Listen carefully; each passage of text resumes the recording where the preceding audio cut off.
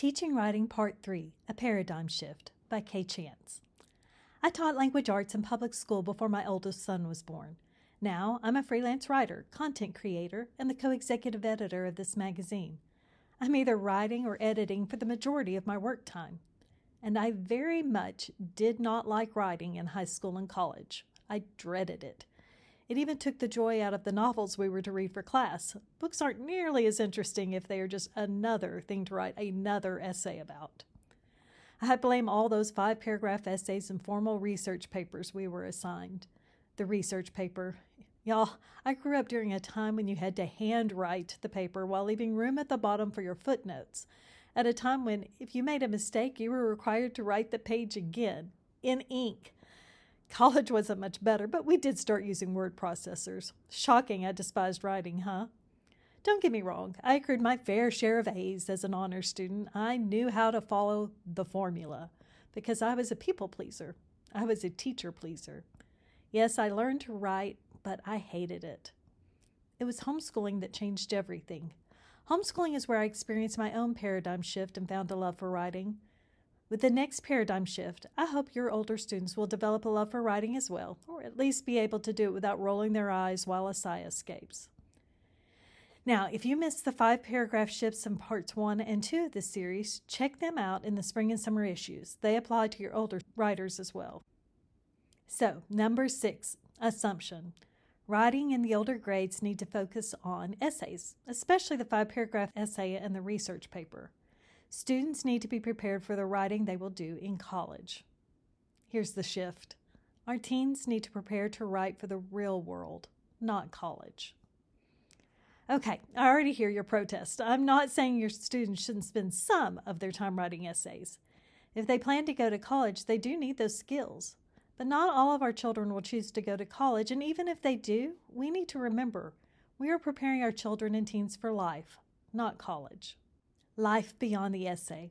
This paradigm shift is about recognizing that our students will be writing in the real world much longer than they'll be writing in the academic world. Unless they become professors, of course, then they'll do both.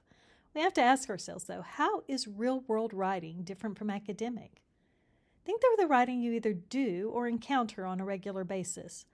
Your list may look similar to mine: online news, emails, social media posts, advertisements, website copy, nonfiction and fiction books, journal entries, and articles or blogs.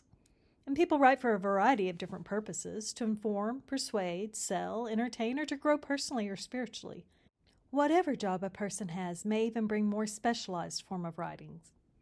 Though some of these are types of essays, many of them are not.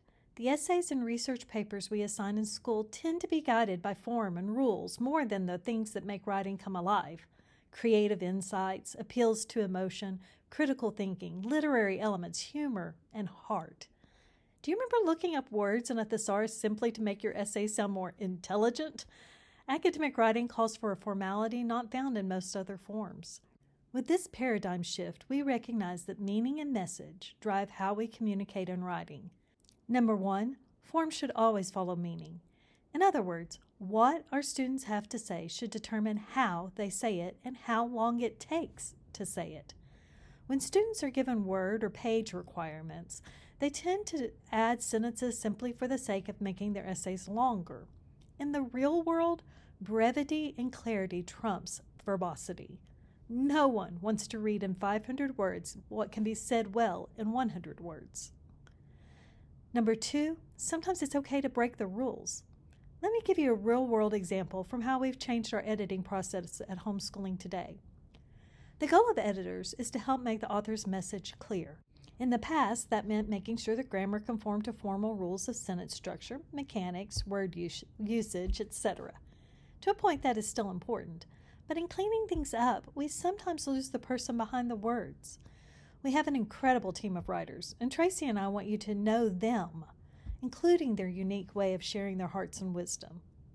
So we've decided to honor the way they stylistically break rules when it helps promote meaning or helps you to get to know them with their unique personalities and passions.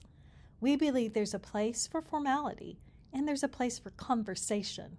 Using fragments to emphasize, capitalizing words to get your attention, inserting ellipsis, and saying words like y'all are a part of talking to you, not at you.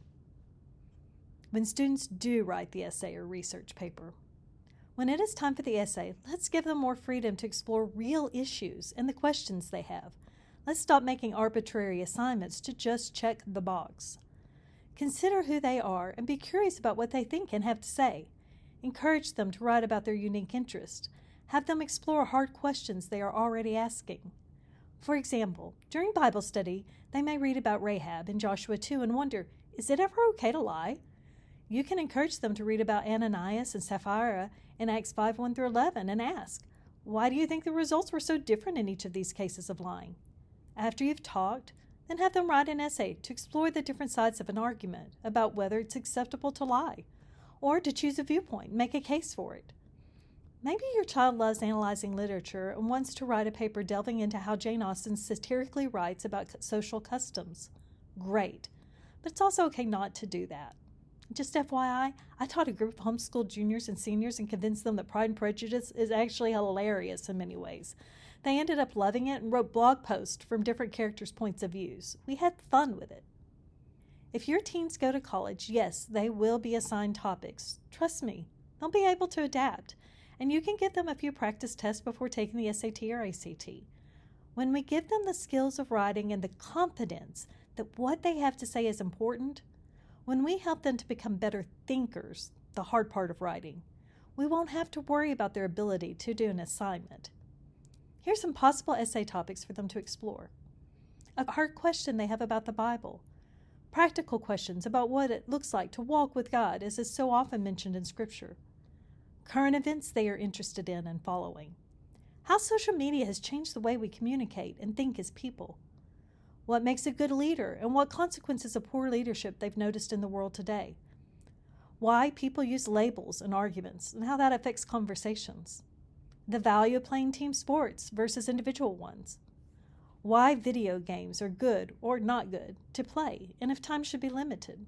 You get the idea. Let them write about the real world. And I want to encourage you to give them the freedom to even disagree with you on these topics. Continue the conversations. Explain your whys. Encourage them to keep thinking and reading.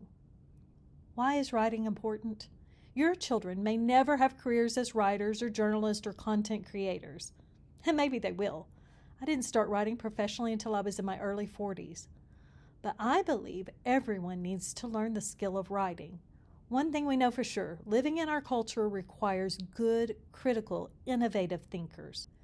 Learning to write for the real world is all about learning to think in the real world. All of our children will need that skill.